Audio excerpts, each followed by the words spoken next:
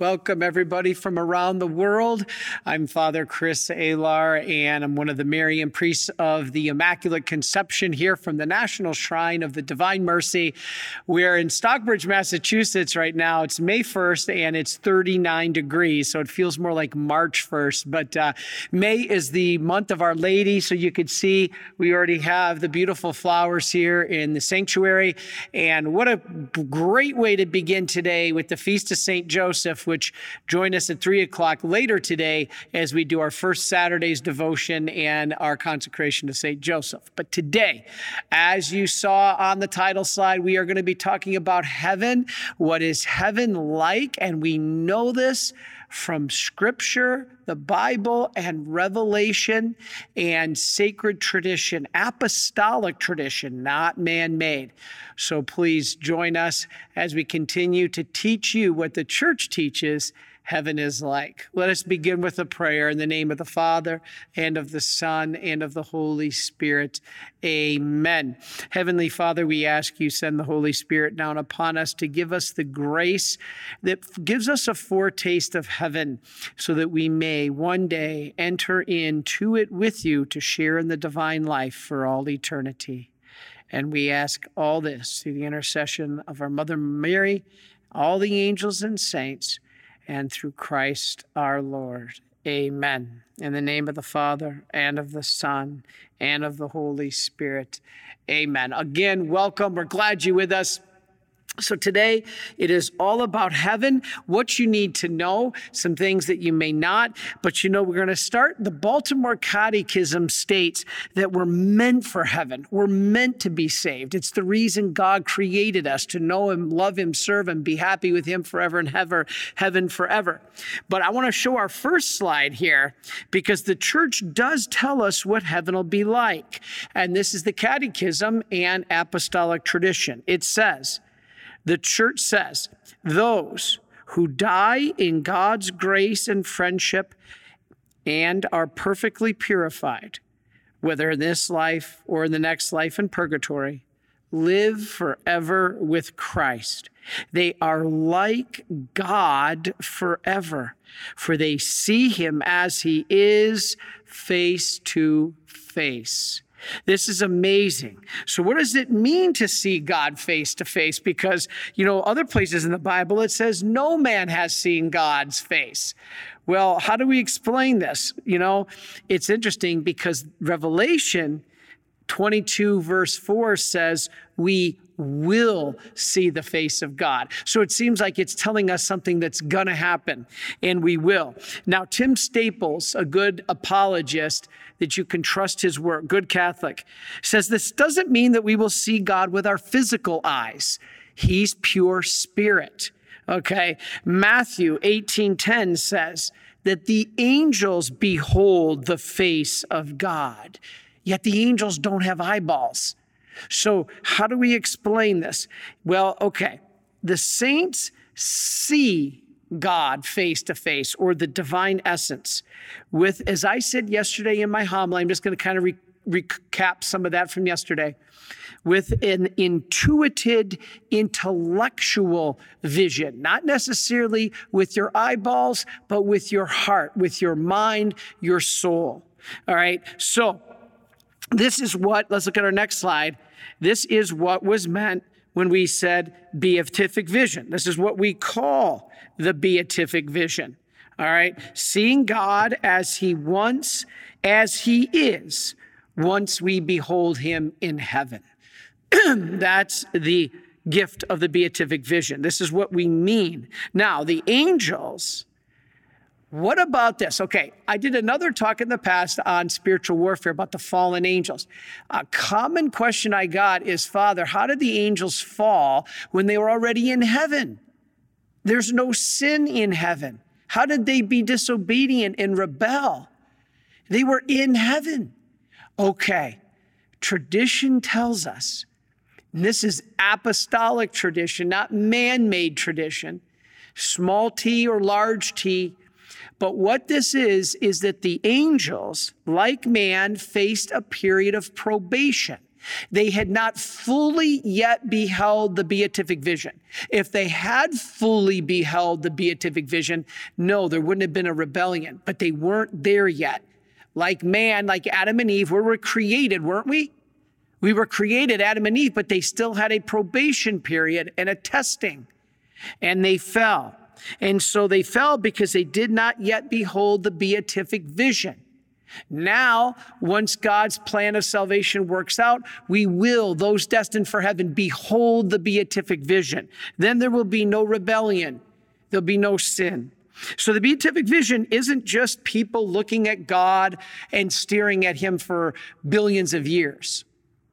Some people think that, and then looking away from him, and then, oh, wait a minute, I got to look back on God. No, this isn't it.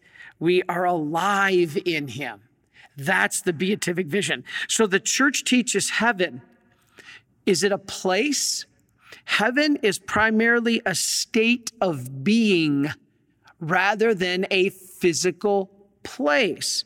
Now, however, I got to clarify that because heaven can also be said in a way to be a place in a qualified sense, in so much as in the end of time, we will get our bodies back.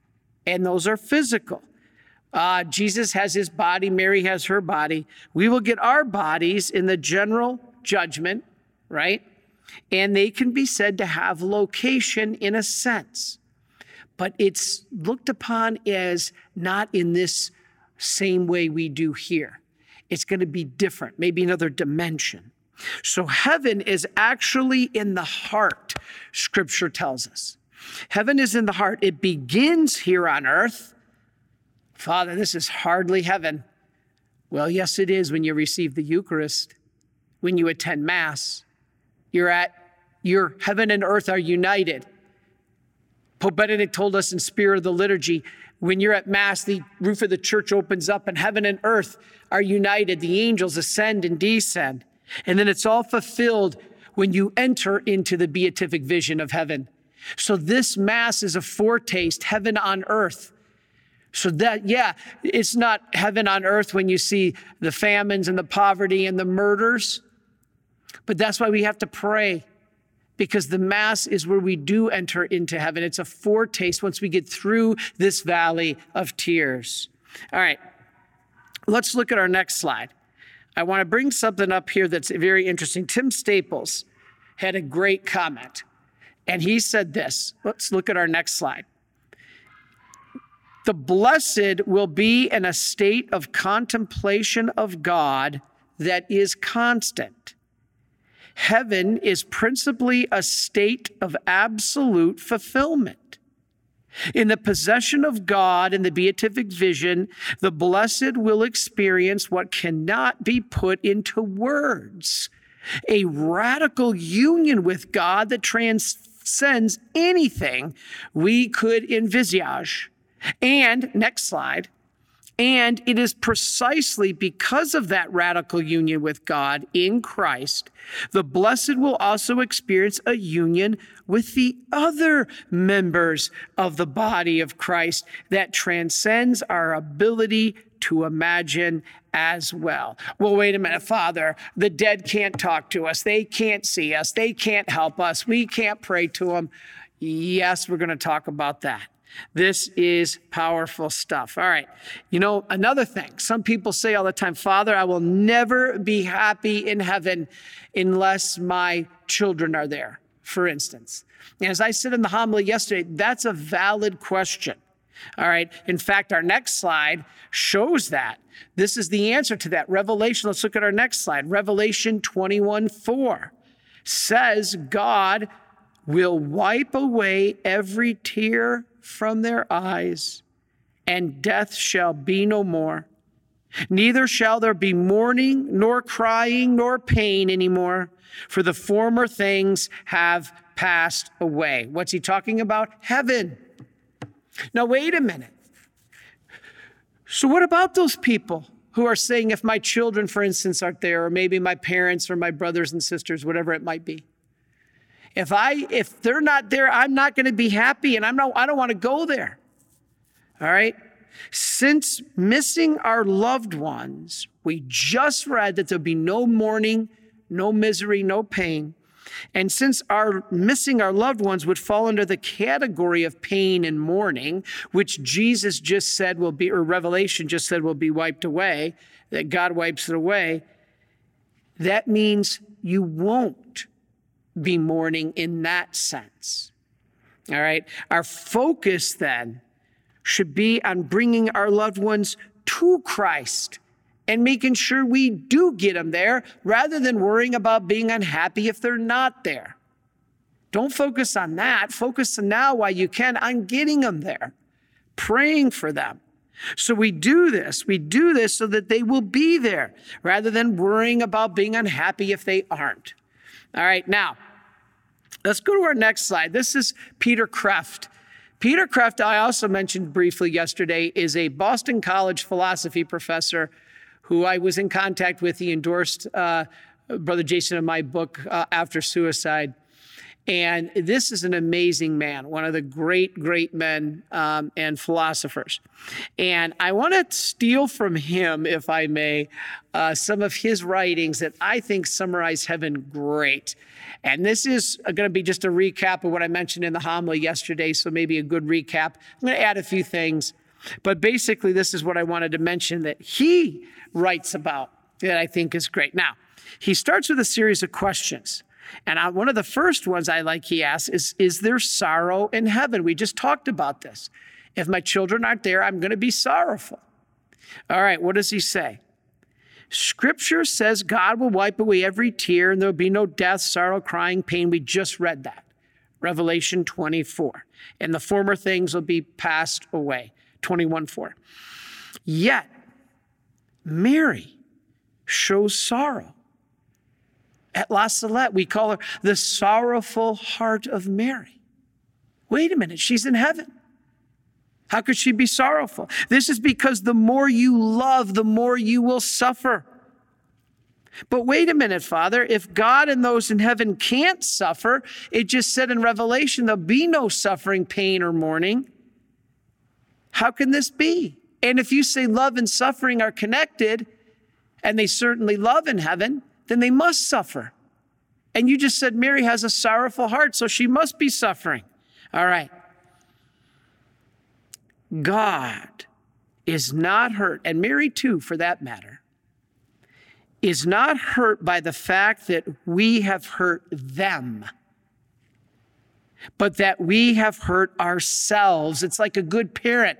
I use the example of a drug. If the parent, son or daughter is hooked on drugs and they're destroying themselves, the parent's going to be sorrowful, hurting. And the other example was, well, wait a minute, aren't we going to be sorrowful if we learn at the general judgment that some of the souls we knew are in hell? Now that does seem like a good question. But surprisingly, the answer is no. You won't be. Oh my, Father, how's that? That's not possible. Yes, because we will be fully illumined that they got what they chose. They got what they wanted. They would be miserable in heaven. That seems crazy, doesn't it? But remember, I'd rather reign in hell than serve in heaven. And some follow that path. That's why we have to pray for them now. All right? Now, next question Peter Kreeft asked, will we know everything in heaven? And he makes a good emphatic point. No, heaven isn't us being divine. Only God is divine, which is infinite. We will remain human, which is finite. Only God is divine and infinite. We are human and finite, and we'll stay that way. We will share in his divine life in a way we do that now at Mass, but we will not know everything. It's probably a good thing, because if you're not omnipotent, all-powerful like God, it probably isn't good to be also omniscient, meaning all-knowing, because that would be more like hell on earth, Peter Kreeft says. All right, so we will be more like children in heaven. knowing what we don't know. Remember when you were a child, you knew that you didn't know how to drive a car. When you were a child, you knew that you didn't know how to work in a professional job like your parents did. You knew you didn't do that. You knew you had a lot to learn. That's the same in heaven. We'll be like those children, knowing what we fully don't know. That's humility, knowing the truth. All right, he mentioned, and I mentioned this yesterday, he said, will we all be equal? He says, no. We will in dignity, but not in the sense that we're exactly the same. And in essence, maybe not even dignity, because there are levels of heaven and we will attain based on our holiness and our receptiveness to God's grace. So this is a new form of pride in the world. This is communism. That nobody can be better than me. We have to make everybody equal now because we're going to offend them. We can't even give trophies anymore in sports. You know, when I was a kid in baseball, when I was in Little League baseball, this is the honest truth. The parent each week at the baseball game was to bring a bunch of goodies for the team. I was like in second grade, third grade. And the parent, each week was a different parent, was to bring some goodies for the whole team if they won. So they bring, maybe ice cream bars or sodas or whatever it would be. And the coaches made it clear that if we won, we got those treats. But if we lost, the parent took them back home. Now, do you really think that is so absolutely horrible? Actually, I look back on it and I say it really taught me a lesson.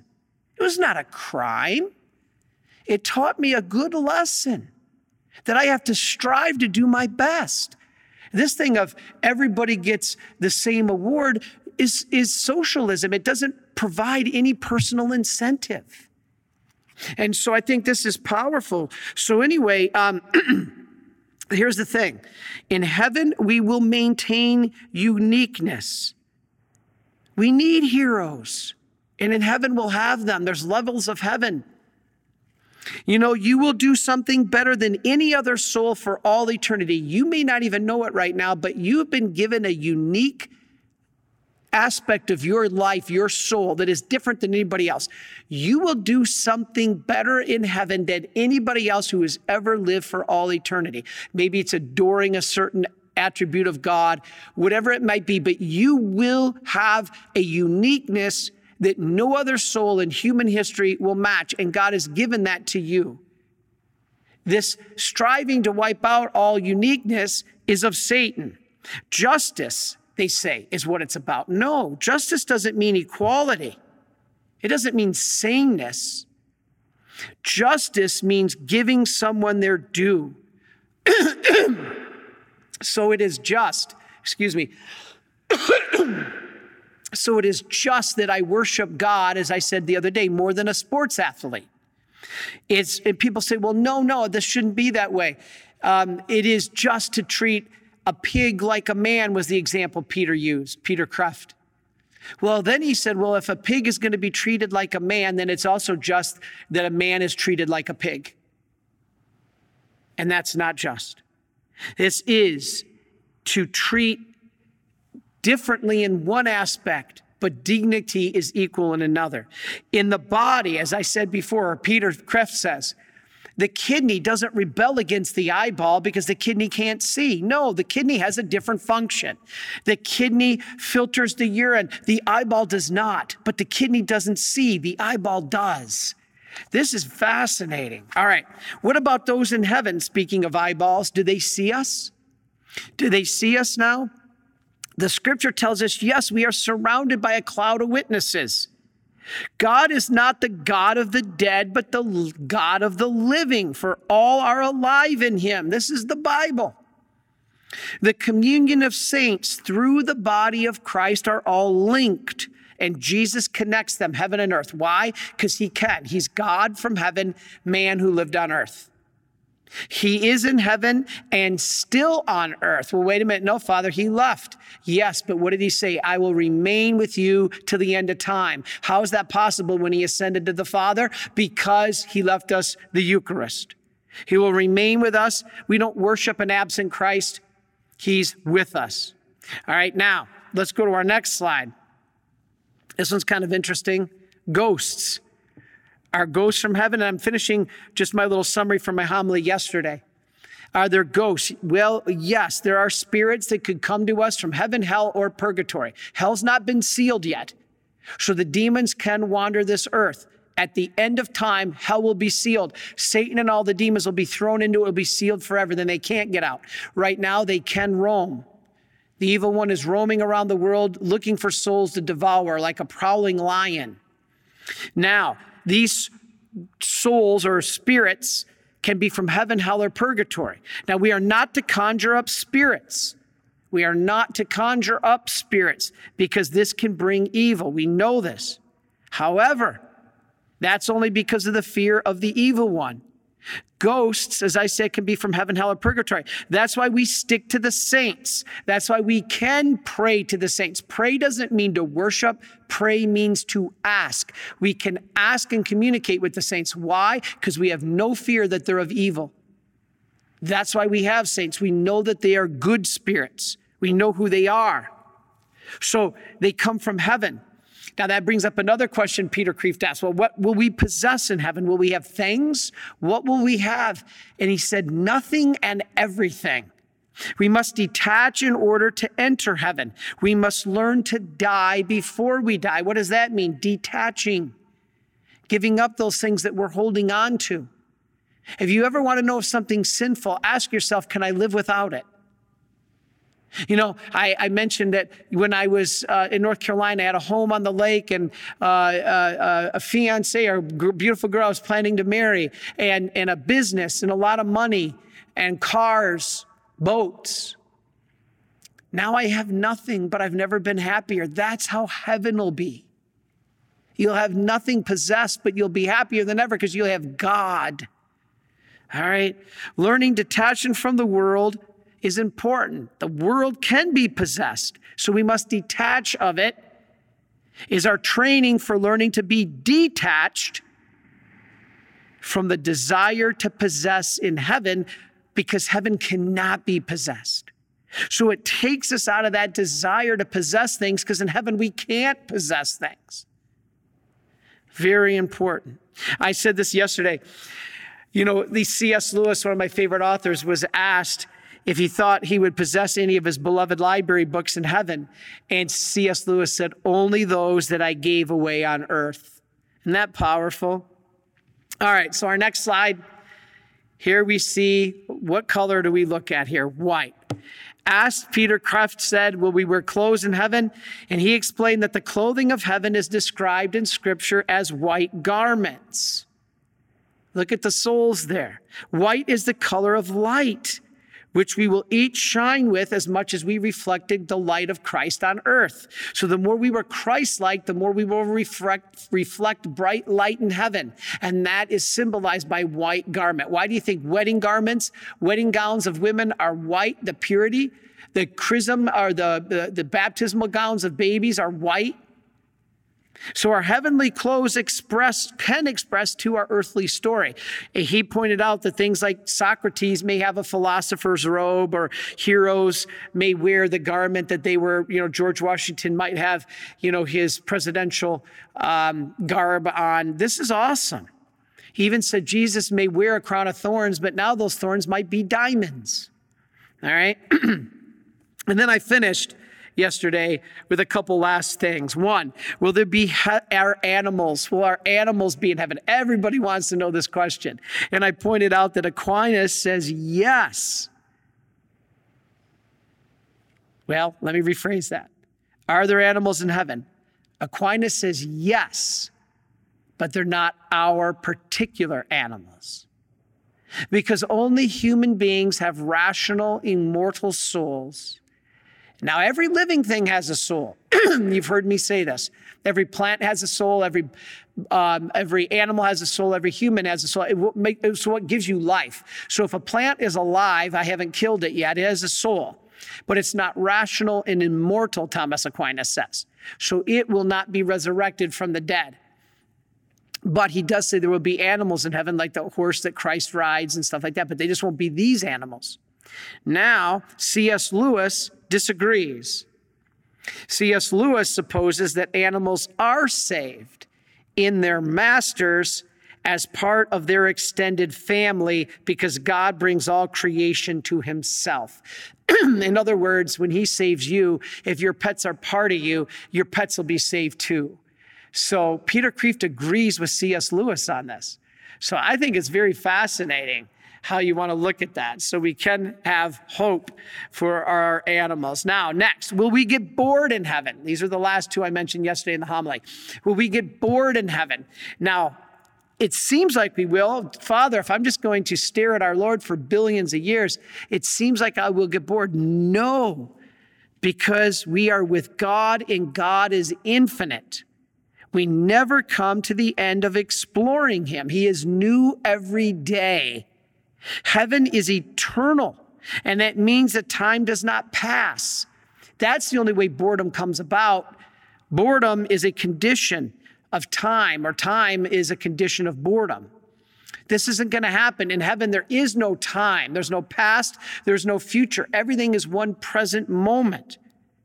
There is no waiting. And so this is powerful.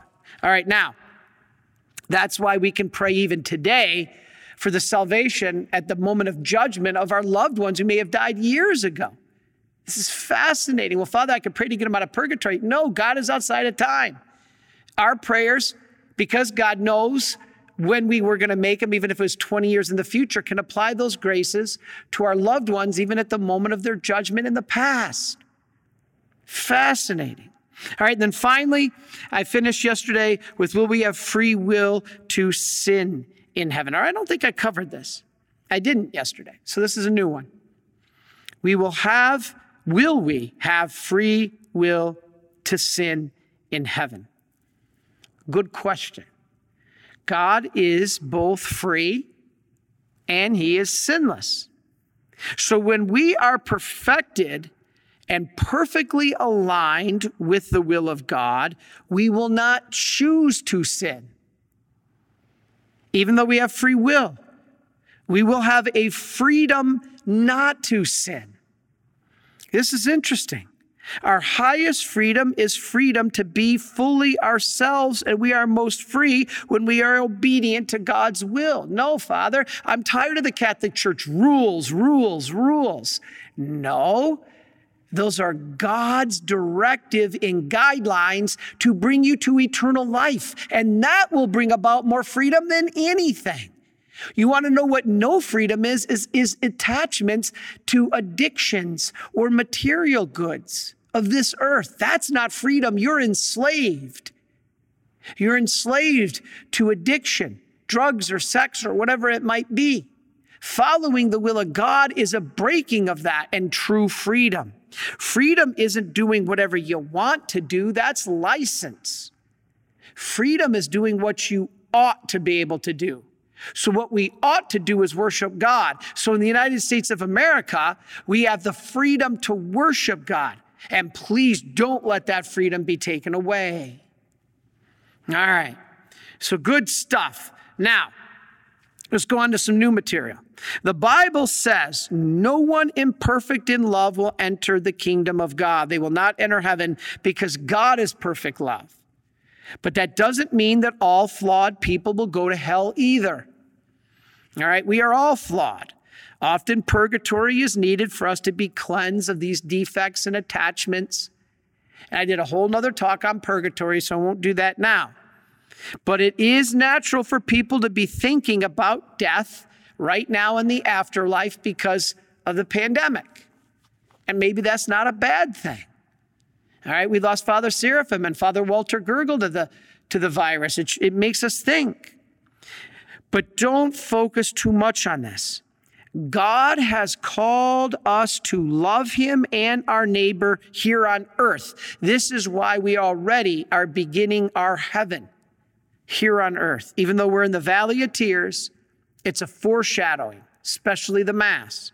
We are to live in some ways as though we are already in heaven, at least connected to heaven. All right? The faithful departed, our loved ones who have died, we may think are invisible to us, but they're still connected. We still have a relationship with them. Don't let non-Catholics tell you they're dead and you can't pray for them and all that stuff. All right? Let's look at how we know this. Let's look at our next slide. What is this a picture of? The Transfiguration. And Jesus at the Transfiguration stood between Moses and Elijah. He communicated with them, and they had long since died on this earth. They're not dead. I just don't get that argument. What about Jesus when he called Lazarus out of the grave? If Lazarus couldn't hear when he was dead, he was commanded, I tell you, come out. And he got up and he came out. Even after he'd been dead for days. The saints, even the angels, have visited mystics, given them messages from heaven. Mary at Fatima and other places. So if you want to be close to your departed loved ones, stay in a state of grace. Spend time in prayer. Talk to God. Accept the help God gives you of the angels and the saints. Pray for your faithful departed loved ones. For if they are in purgatory or in heaven, you can help them if they're in purgatory, and they can help you if they're in heaven. It's communication. We can communicate with them through prayer. That is scriptural. Read the book of Revelation. It talks about the prayers of the saints going up to the throne of God. In fact, when we are in the state of grace, we are living the life of heaven here on earth. What does state of grace mean? You're not aware of any mortal sin. All right? Heaven is in our heart starting here in this earth because God is dwelling in us and with us, and he is acting through us. So the more that we are Christ-like on this earth, the more we are prepared and ready to enter into heaven, even the higher levels. There's multiple levels of heaven. We'll talk about this. So we also have the testimony of the saints who have a lot to say about heaven, like St. Faustina. St. Faustina told us a lot about heaven. Love is heaven given us already here on earth in Holy Communion, and it'll be fulfilled in the beatific vision. You know, St. Faustina said, my mission will come to an end after I die, or will not, I should say. St. Faustina said, my mission will not come to an end when I die. It'll just begin. And here's what she said in the diary number 281. Listen to this. O doubting souls, I will draw aside for you the veils of heaven to convince you of God's goodness so that you will no longer continue to wound with your distrust the sweetest heart of Jesus. God is love and mercy. Did you hear that? Don't wound the heart of Jesus. This is why today, join us at 3:00. We are be doing the first Saturday's devotion. And then next Friday, we'll do the first Friday devotion. And so today, join us at 3:00. Brother Ken will be with us. And actually, you know what? I think because we have less time this week, I think we're just going to recite the chaplet. I apologize. But we are going to make reparation to the two hearts, just as St. Faustina said. So join us. Now that brings me to my next slide. Let's read what this has to say. This is from Diary 592, St. Faustina. I learned in the heart of Jesus, again, the heart of Jesus, the Sacred Heart, that in heaven itself, there is a heaven to which not all, but only chosen souls have access. This is the levels of heaven we've been talking about. Incomprehensible is the happiness in which the soul will be immersed.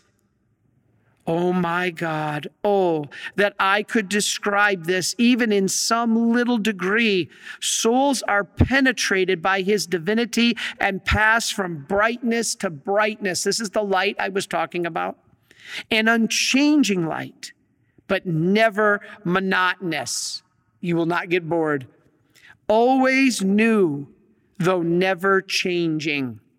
O Holy Trinity, make yourself known to souls. Diary 592. Isn't that amazing? That's her description of heaven. Now, she continues to talk about it. Let's go to the next slide. This is Diary 777. Today, I was in heaven. Can you even imagine? And I saw its inconceivable beauties and the happiness that awaits us after death. You know, if there wasn't happiness after death, this world would mean nothing. We have something to hope for. She says, I saw how all the creatures give ceaseless praise and glory to God. I saw how great is happiness in God, which spreads to all creatures, making them happy. And then all the glory and praise which springs from this happiness returns to its source, and they enter into the depths of God, contemplating the inner life of God. Next slide. This source of happiness is unchanging in its essence, but it is always new, gushing forth happiness for all creatures. Now I understand St. Paul, who said, eye is not seen, nor has ear heard, nor has it entered into the heart of man what God has prepared for those who love him. Wow. All right. That is powerful stuff. Now, I want to put it into even more common terms. I'm going to show you a real quick clip from Mother Angelica. And you all remember her from EWTN.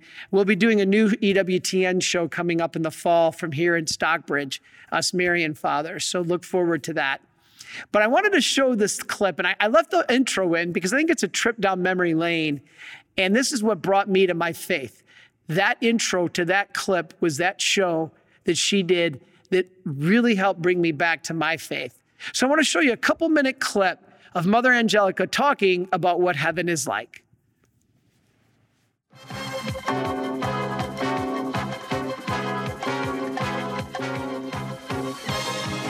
Mother Angelica Live, brought to you from the Eternal Word Television Studios in Birmingham, Alabama.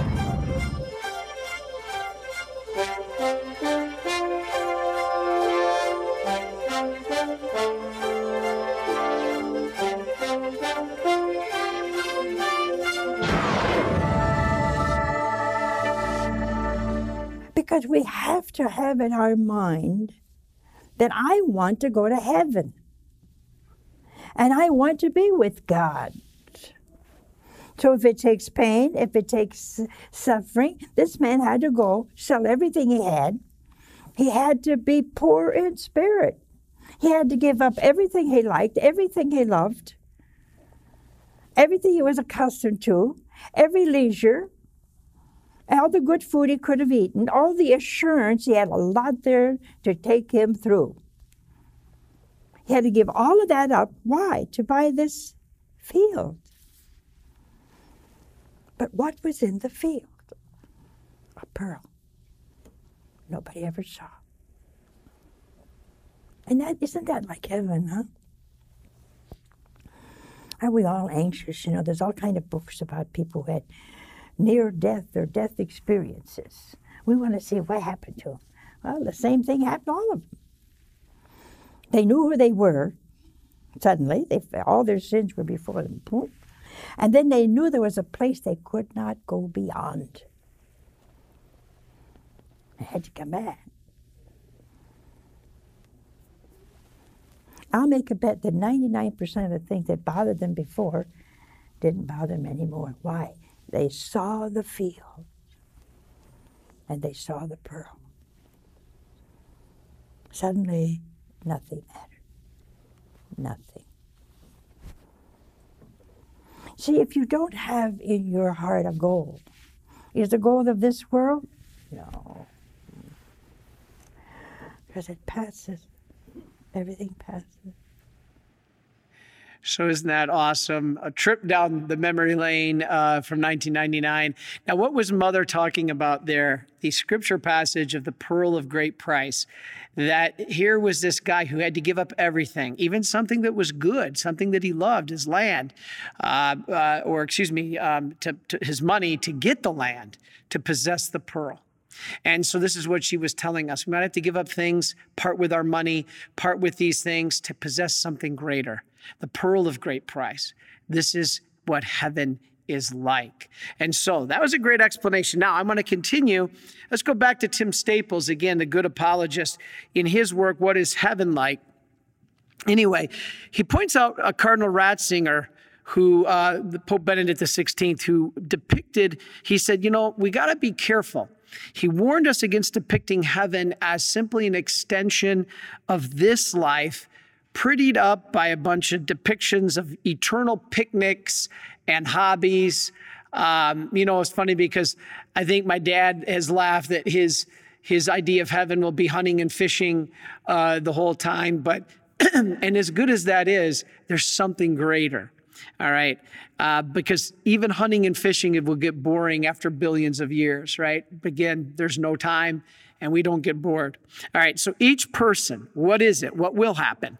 Each person, as I said, will see or comprehend God, live in God in this beatific vision, as we explained earlier, in accordance with their own capacity to, given by God in grace, at the moment of death. Have they been in a state of grace? All right. This is important. In accordance with their own capacity dictated to them by how much they lived in a state of grace at the moment of death. Now, this state of grace is determined by both a gift of God and the degree to which they cooperated with God's grace in this life. Okay.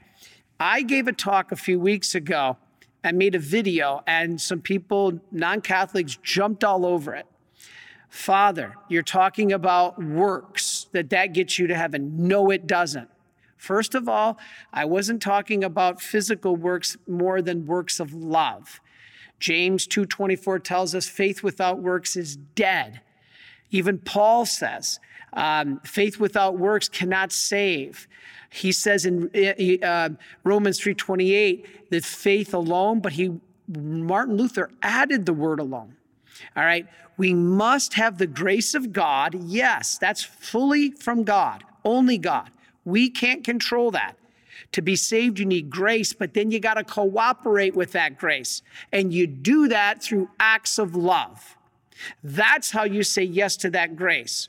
So depending on how much you did that on earth is how big your vessel will be in heaven. So everybody will be fully happy in heaven. But think of yourself as a little shot glass or a great big 55-gallon drum. Whichever one you are, both will be filled completely. If you're just a little tiny shot glass and God fills it to the brim, you're happy. If you're a 55-gallon drum, God will fill it to the brim, and they will be happy. What determines if you're a tiny thimble or a giant container is how you live to love. God's grace and your cooperation with that grace. This is why to be saved, yes, it's from God's grace, but it doesn't end there. Non-Catholics stop there. No, we have to cooperate with that grace. Works of love, not works of the law. And people get confused by this. All right. The state of grace is determined by both, as I said, the gift of God and the degree to which we cooperated with that grace. This is an example, perfect example, is Mary, the mother of God. She was given a ton of grace, but she perfectly cooperated, saying yes. All right. This leads us to our next slide. Let's take a look. When we do this, we'll be reunited with our bodies in heaven. People seem to forget. They think we die and just our spirit goes to heaven. Tentatively, that's true. But when the world ends and it's time for the general judgment, remember there's two judgments. I gave a talk on this last week. There's two judgments. You have your personal judgment immediately upon death, and then you have the general judgment At the end of the world, well, you'll learn everything of God's plan, and then you get your bodies back. Now, these will be the same bodies that you had in this earth. They'll be the same bodies, but our resurrected bodies will not die and will be transformed in glory, just like Moses and Elijah on the mountain at the Transfiguration, freed from suffering and pain, enabled to do the things that only Jesus could do in the Bible after he resurrected. We will shine, as I said, with that light that we reflected the light of Christ. And St. Thomas says this is important. He says, man will rise again without any defect of human nature. We will be glorified. Because as God founded human nature without any defect, he will now restore it without any defect. In heaven, you will have your body without any defect. So let's look at the next slide, because here we summarize it and we talk about our characteristics of our bodies. All right, I wanted to summarize these. I talked about these the other day, but I think it's great to summarize.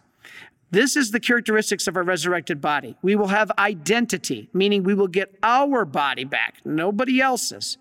So look at the first one, identity. It'll be exactly the same. Second, integrity. This will keep all of our body parts is the same, even our intestines. This is why Jesus could eat, even though food isn't necessary in heaven. It's possible to eat. Third is quality. Our bodies will be youthful. It'll be that perfect age, like 33, the age of Jesus when he died. Because our bodies will conform to Christ's glorified body. Thomas Aquinas said something interesting. He said, human nature has two defects, the young and the old. He said, the first defect is because it has not yet attained its ultimate perfection. It's not fully grown up yet into what it's supposed to be, and that is the defect found in children. The second defect, he said, is in the elderly, because they've passed their ultimate perfection. They can no longer run and jump or things they used to do. This defect is found in the aged. So he said, in heaven, we will have that perfect body, that in between. It's like that age 33. Now, what about gender? Gender is part of human perfection, so you will keep your gender. As I said a long time ago, sorry, politicians, you want to change the gender? You can't. You will be your biological gender that you were born with. Other qualities such as height, hair color, and other such things will be retained because diversity is part of your perfection. All right, let's go to the next one, impassibility. What is impassibility? We will be immune from death and pain and suffering. That's all a result of sin. What about number 5, subtlety? Our bodies will be free from things that hold them back now. Right now, our body's constrained by space and time. Not later, the body will become perfected and not under the control, will not control the spirit. The spirit will control the flesh. Just what Jesus said in Scripture we need to do. The spirit needs to control the flesh. The problem in this world is the flesh controls our spirit. Next is agility. This is the one that gives freedom of movement. The body will be subject to the soul, so it can do anything it wants. It will not be constrained about space and time. It can do whatever it wants. All right? It can will itself to go anywhere in the universe. Finally, clarity. What is clarity? The glory of our souls will be visible in our bodies. Again, I keep going back. Your body will shine with the light that you reflected Christ. We will be beautiful and radiant. This is how we will be seen. Not if we're tall or thin, short or fat. It doesn't matter. We will reflect the light. That is what will matter. All right. So good stuff. Let's keep going quickly. If you take, for instance, the Marian apparitions, did Mary appear in her glorified body? Yes, in one sense. but not fully in all her glory. She had to appear in a form that the visionaries can handle and relate to. If they saw her in her full glorified body, they wouldn't be able to see her. It'd be just a bursting light. So she appeared in a way that they could see and relate to. But at any rate, we do catch a glimpse of the glory that awaits us. We talked about the transfiguration. Jesus' face shined like the sun. Matthew 17:2. This is not only revealing Christ's divinity, but the glory that the humanity is going to be transformed into. You. That was showing the apostles what their humanity will look like once it's transformed by God's divinity. Isn't that incredible? This is what awaits our humanity. We will be glorified and shine. All right, I've talked about this in the past. What about marriage? There's no marriage in heaven. I always laugh. Some people say yes, and other people say, oh man, because the three purposes of marriage on this earth aren't needed in heaven. The one purpose of marriage is to be procreative, open to children, to perpetuate the race after people die. That's not needed in heaven. Nobody dies. Another objective of marriage is unitive, the sexual marital covenant. That's not needed in heaven. You'll be perfectly united to Christ. And third, get your spouse to heaven is not needed in heaven because they're either there or not. And so this is powerful. Now, do we believe, though, that we will be united with family members after this world? Okay, answer yes. Where?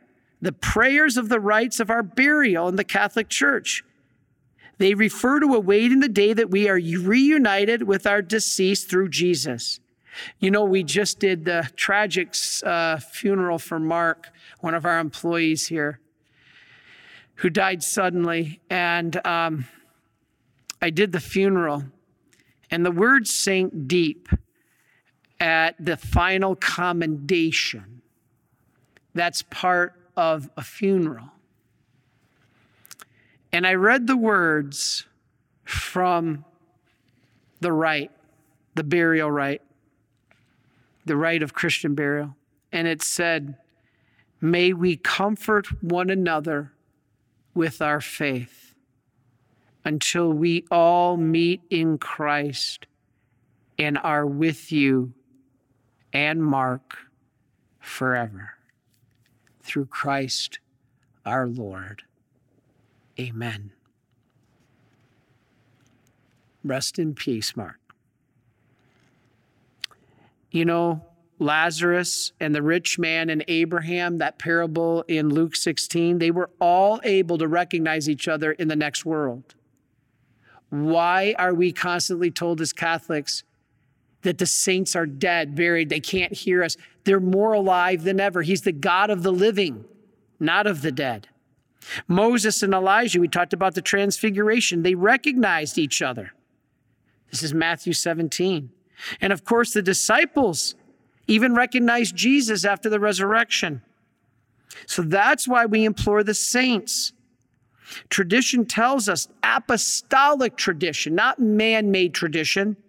Remember, when somebody tells you as a Catholic, stop in the man-made traditions, you need to say back to them, I follow the Catholic Church, which is apostolic tradition, given by God to the apostles. And that was given to man. How else is God going to teach us if it's not given to the people who lived right before you and me in a prior generation? So we implore the saints, pray for us. Tradition teaches those in heaven know who we are. We will recognize each other in heaven, but we will not be exactly the same as in this world. We will be glorified. We will be purified from all sin and will be consumed with the presence of the beatific vision. Incredible. All right. Next week, I'm going to address this question in my talk, but I wanted to get a little taste of it. Will there be non-Catholics in heaven? Well, the Catholic Church teaches infallibly Outside the church, there is no salvation. But wait a minute, Father, I've heard you say in homilies past that non-Catholics can get to heaven. How do you reconcile that? Join us next week. The Catechism says there is no salvation apart from Christ and his one holy Catholic and Apostolic Church.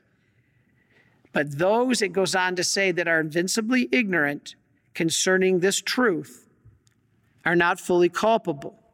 However, ignorance doesn't mean because a person is ignorant of the truth that they will automatically be saved. Ignorance is not bliss, it's dangerous. It means that they have the possibility of salvation. All right? Catechism 846, I'm going to talk about this later in 848, means that all salvation comes from Christ as the head and through his body, which is the church.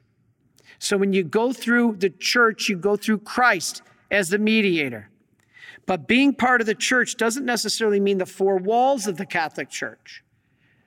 A pygmy in the rainforest who's never been in a church can still be united, albeit imperfectly. And we're going to talk about all this. So please, I don't want to get into that topic now. Join me next week as we say, is there salvation outside the Catholic Church? Now, the answer is there is not, but I am also going to say non-Catholics can be saved. So how do we reconcile that? Join us next week. All right, let's go back to Jimmy Akin. Jimmy Akin is also a great Catholic apologist, and I want to finish with a few things he said about heaven, and we'll finish up with this today. All right. Now, he pointed out, let's go back to the body. He said, many think that heaven is a place of happiness where souls go and leave their bodies behind forever. We know at the general judgment, remember at death you get your personal judgment. At the end of time will be the general judgment. You get your bodies back. And while it is true that we leave our bodies right now on this earth, at the general judgment they will resurrect. We do not leave them forever. And at the end of the world, we'll be united with them. This is what the Apostles' Creed says. We believe in the resurrection of the dead and the life of the world to come. Amen. Now some in heaven already have their bodies, Jesus and Mary, right? And we will join them. All right, let's look at our next slide. This is kind of interesting. All right, this is common view of what people think heaven is like. All right, clouds and harps, right?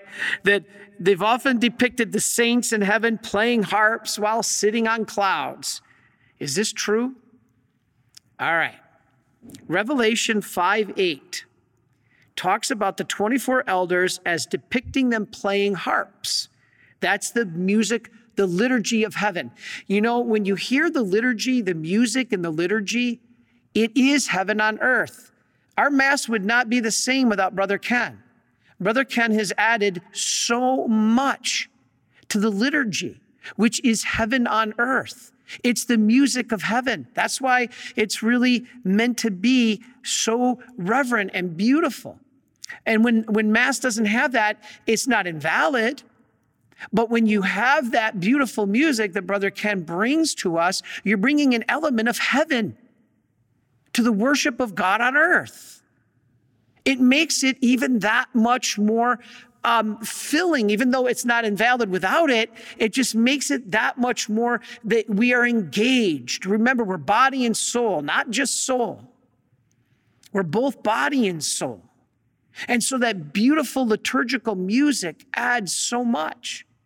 And so Brother Ken, who's been here every single day, except when he got COVID, has been stepping up and saying, I want to help bring to this aspect of the liturgy, this part of heaven. It's beautiful.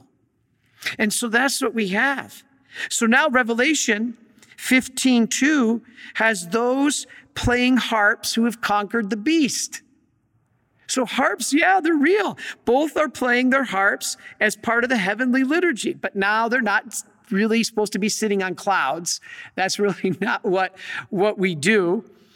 But if that's not true, then Father, where is heaven? If it's not sitting on clouds, what is it?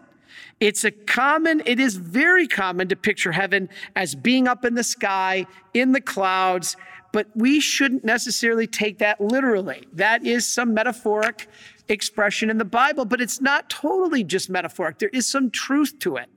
Heaven can refer both to the sky and the dwelling place of God. Remember, it's outside the created world.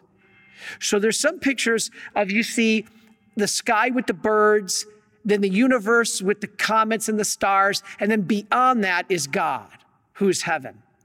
And that kind of makes sense because heaven's not in the created order exclusively. It goes beyond it. Yes, it's present in the created order, but it goes beyond it.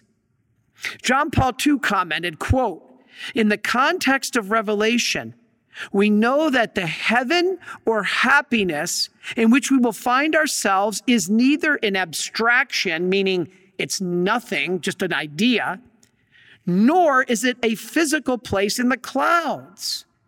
It's something different than both of those. But it's a living, personal relationship with the Trinity. Remember the heart? Heaven is in your heart. It is our meeting with the Father, which takes place in the risen Christ through the communication of the Holy Spirit. Father, Son, and Holy Spirit. All right, we're wrapping up now. We're finishing, and I want to show you the next slide. This is funny. This is, what about St. Peter and the pearly gates? All right, we always hear about St. Peter and the pearly gates. Let's look at this cartoon that says, how cats end up with 9 lives. All right, and there's a cat at the pearly gate. Peter's opening the gate, and he says, come on, make up your mind. Are you going in or not?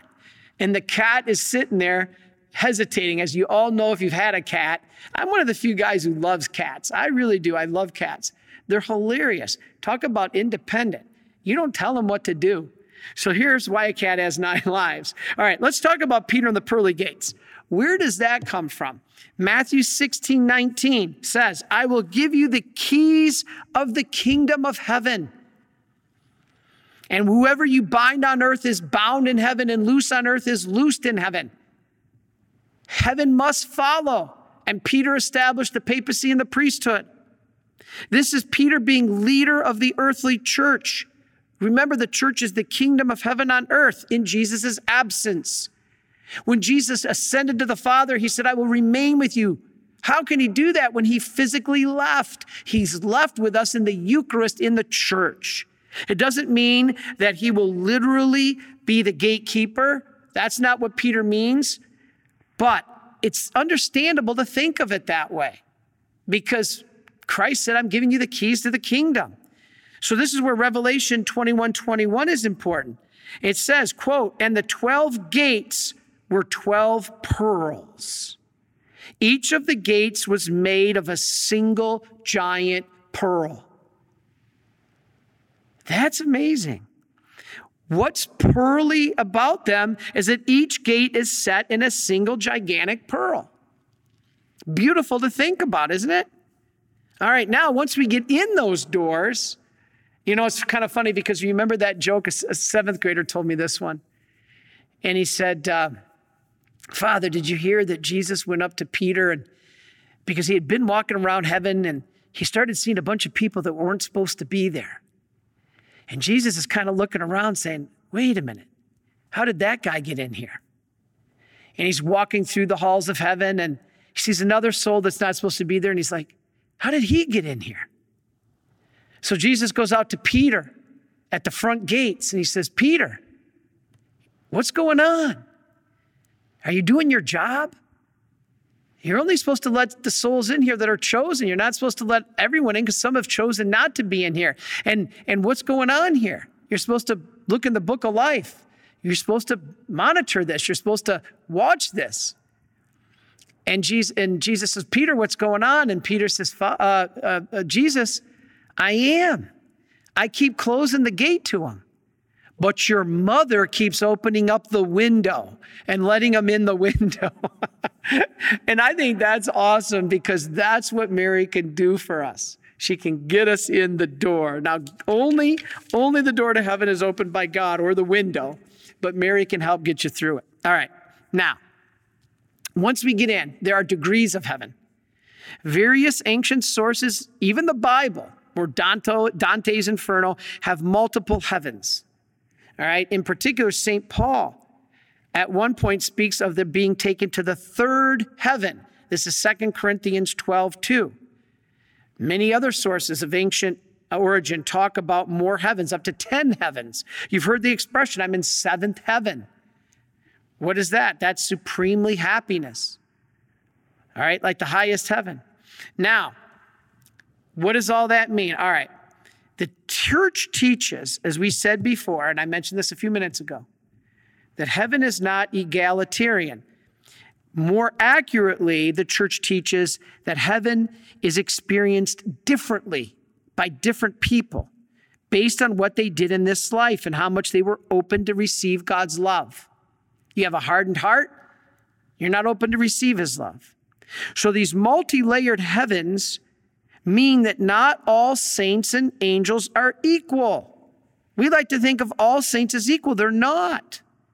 Some saints, like St. Joseph, who we celebrate today, are the heavy hitters.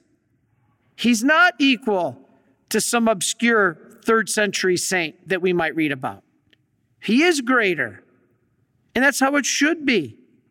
Not all angels and saints are equal, and not all people receive the same reward. This is why we strive to our fullest. The idea of multiple degrees of heaven also leads to another common question about time and eternity. I mentioned this a second ago. God exists outside of time. Now, if God exists outside of time, but yet he's in heaven, that must mean there's no time in heaven the way we have time. Remember, time was created for us on earth in this universe. God is eternity, while all that is created is contingent. So we are subject to time, past, present, and future. God is not. So everything is present to God at one moment, as I said before. That's why our prayers, even now, can help our loved ones 50 years ago who died at the moment of their judgment, because God knew 50 years ago that we'd be making prayers for them tonight, and he will apply those graces for those prayers to somebody who died years ago, no matter how. Suicide, tragedy, natural causes, fascinating. All right, now, I want to finish with just a couple last things. You've heard the term, a new heaven, new heavens, and a new earth. The book of Isaiah says there will be a time in which God will make new heavens and a new earth.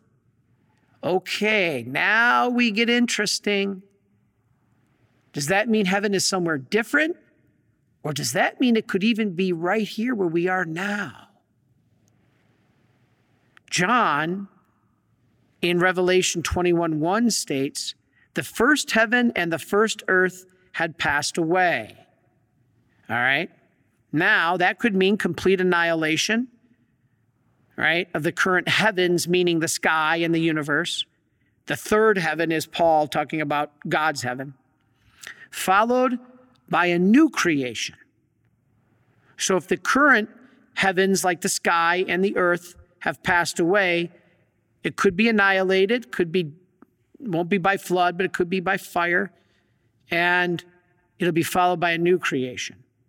It could also mean, the Bible tells us, a renovation, or the church tells us, or a reordering or a reshaping of the present heavens and earth. This is fascinating.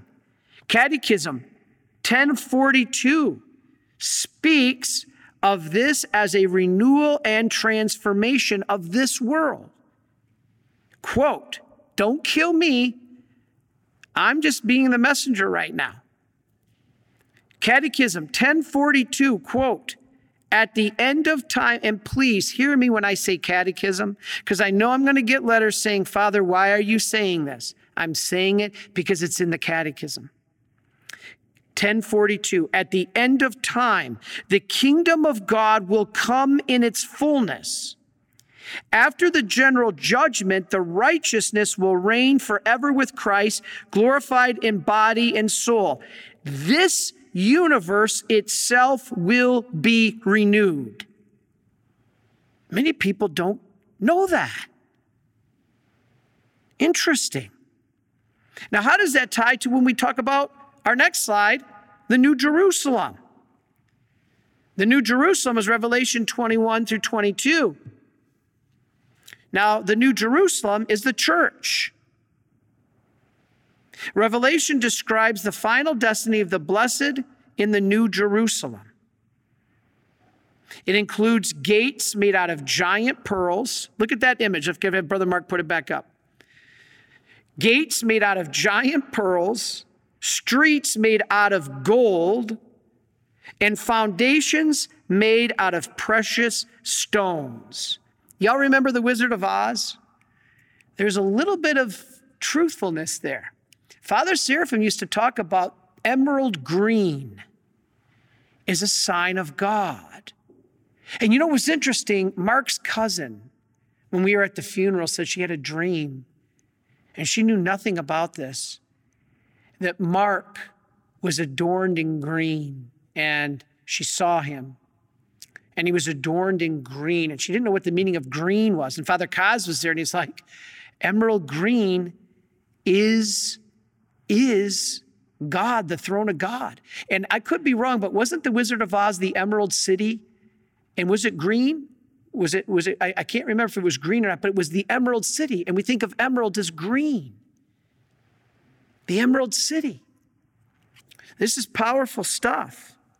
Now, the city itself is described as a giant cube that is 12,000 stadia, which equates to 1,400 miles wide and tall. How do I know this? Revelation 21:16.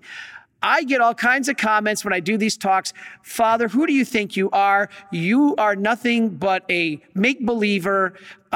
Nobody knows what heaven is like. We're going by Scripture here. I'm not making this up. We're going by Scripture. Revelation 21:16 says that it is 12,000 stadia. That's 1,400 miles wide and tall. The New Jerusalem measures are symbolic, of course, not necessarily physical. And it says the walls protecting the city are only 144 cubits tall. That's about 216 feet. Both of these numbers are symbolic. Why? Because 12,000 comes from the 12 patriarchs, right? And the 12 apostles. While the 144 as in cubits is simply 12 times 12. So it's all about the symbolism of our New Jerusalem. This is coming from the Jews, but it's new. Christ has brought it anew. So this is the church. All right, last two small paragraphs. We're going to be done early today. Like the church, the dwelling of God is with men. Now, I find this very interesting. When John is shown the New Jerusalem, this is Revelation 21, verse 2 and 3. He said, "And I saw the holy city, the New Jerusalem, coming down out of heaven from God, prepared as a bride or adorned for her husband." Who's the husband? Jesus. The groom. Who's the bride? The church. And he just said the New Jerusalem came down prepared as a bride. That's the church. And I heard a loud voice from the throne saying, "Behold, the dwelling of God is with men." Now, why is this important? This indicates that after the general resurrection, our existence will still be embodied and earthly. This means that the church is a foretaste of this. Our church involves the body and the spirit. Earth is not taken up to heaven, but the city of God, heaven, descends down here to earth, and God dwells among men. Again, please don't crucify the messenger. I know I'm going to get letters saying, "Father, why are you making this up?" This is Revelation 21, verse 2 and 3. My only job is to communicate to you what Scripture says, what Revelation says, and what the church says. I'm not giving you any of my personal opinion here.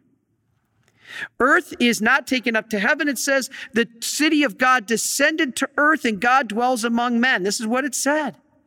He still, of course, dwells outside of space and time. We know that in eternity. But now the separation between God and man has been removed. The veil has been lifted. Heaven and earth are truly united. God and man and that separation between them has been overcome, so that the community of the blessed fully corresponds to God's will. And we will experience his presence in a new manner, united with our bodies on a new earth. That is what the book of Revelation tells us. Fascinating. So how will we experience God's presence in this essence of heaven? My last section. Let's take a look at our last couple slides. This is heaven, sometimes via purgatory, right? If we're found worthy, we'll be admitted to heaven. This is what the Catechism says. Again, I'm reading from the Catechism, 1024. This perfect life and love with the most holy Trinity, with the Blessed Virgin Mary, with the angels and all the blesseds and the saints is called heaven. The ultimate end and fulfillment of the deepest human longings, the state of supreme, definitive happiness. So the beatific vision, let's finish with this. What I started with, I will end with. The beatific vision does not mean that we simply perceive God with our eyeballs and lose sight of our fellow human beings. No. Catechism 1029 gives us the answer. Quote, in the glory of heaven, the blessed continue joyfully to fulfill God's will in relation to other men and all creation. That's where some people believe that their pets and animals will be in heaven. Already they reign with Christ. With them they shall reign forever and ever. That is the meaning of heaven. God bless you. My job is to help get you there. My job is to tell you the truth so that you can find the path that leads there. Remember, the path is narrow. The path to eternal life is narrow, rocky, full of thorns, full of suffering. Few follow it. The path to destruction is wide and many are on it. It has all these false incentives and enjoyments. St. Faustina said she saw the vision of these two paths. And down one, people were suffering and sorrowful. But at the end of it was this beautiful garden with all this glory. And she saw another path, wide, and many were on it, and people were singing and dancing and joyful with all the loves of money, sex, and power. But at the end of it, they fell off a cliff. So this is why my job is to help you find that path to heaven, to get you there. And what's your job? Your job is to follow that path and to get yourselves and your loved ones upon it. Father, my neighbors, my loved ones, my family won't listen. Pray for them. Say kind words. Do nice things for them. This is all about God's mercy. And so we finish today talking about all of this is because of one thing and one thing only, the divine mercy. In fact, I explain all of that. Let's finish, Brother Mark, with the last two slides. My book, please join us in getting a copy. You can get a special right now that we're running on the book for any donation. Any donation, I explain what heaven is like. I explain God's divine mercy at thedivinemercy.org/UDM for understanding divine mercy. Or you can call right now, 24 hours, 800-462-7426 and get a copy of this book that explains God's divine mercy. And you know what? I think even a greater way is to become part of our association. In our association of Marian Helpers, I pray for you, you pray for us, or we pray for you, the Marian Helpers. You receive the graces by decree of the Holy See of all our masses, prayers, penances, rosaries, chaplets, just like you were a member of the Marian Fathers of the Immaculate Conception. You can't beat that grace.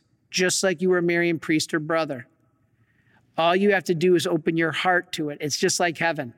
All you have to do is cooperate with that grace. Become a Marian helper. So Brother Mark, if you could put the last slide up, it's very easy. micprayers.org. You can join us. It takes less than 10 seconds to enroll. You just give us a way to pour grace upon you. And it takes less than 10 seconds. There is no cost. There is no obligation of money or to donate. If you can and God puts it on your heart, God bless you. If you can't, that's fine. What we need to do is get you to heaven. How I'm being judged is, do I get you, our Marian family, to heaven? First, you got to become a member of that Marian family for me to help get you to heaven. Now, does that mean if you're not a Marian helper that none of this applies? Of course not. But it's a gift of God to help you even that much more. And so as a Marian helper, you're part of our family.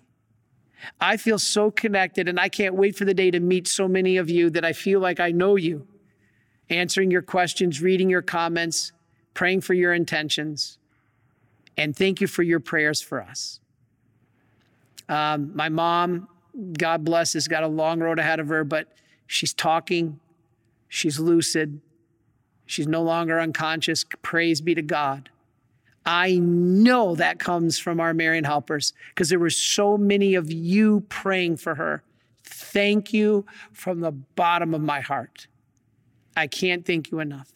And all you who prayed for Mark, I just know in my heart that God's mercy coupled with all those prayers are greater than anything we could do on this earth, and will be forgiven, and he can enter into this realm of heaven.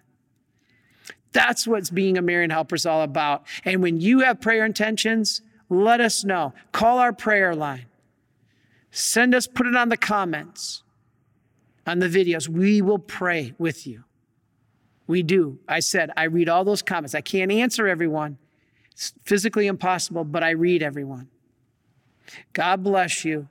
And I am so excited to be able to see so many of you being with us. And don't forget, today at 3:00, join us for the first Saturdays and every first Saturday. So even if you're watching this video tomorrow or the next day or next week, every first Saturday and first Friday, join us, 8 p.m. on first Fridays of the month, and every 3:00 afternoon on the first Saturday of every month, as we will lead you through what Our Lady asks us to do to receive the grace of First Saturdays. Today, we're going to talk about that. Father Bob Vanetti is going to give you a wonderful talk on the Immaculate Conception.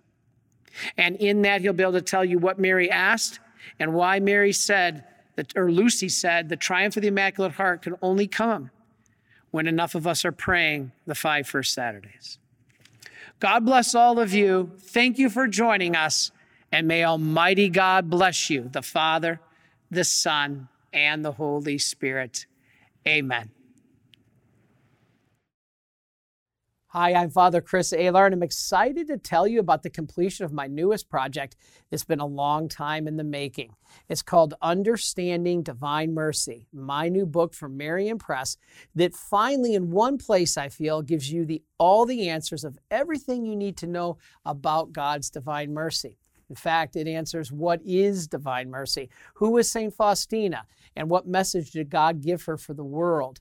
How about the Feast of Divine Mercy? And what do you have to do to receive the graces that Jesus promises on this one day of the year? We talk about the meaning of the image and how to pray the novena and how to understand the chaplet and what to do in the hour of mercy and much, much more. Answering questions like, why would a merciful God allow such suffering? So please, we hope that you'll pick up a copy of this book for you and your loved ones, because if you get the understanding of what God's mercy is, you will understand why Jesus said it's mankind's last hope of salvation.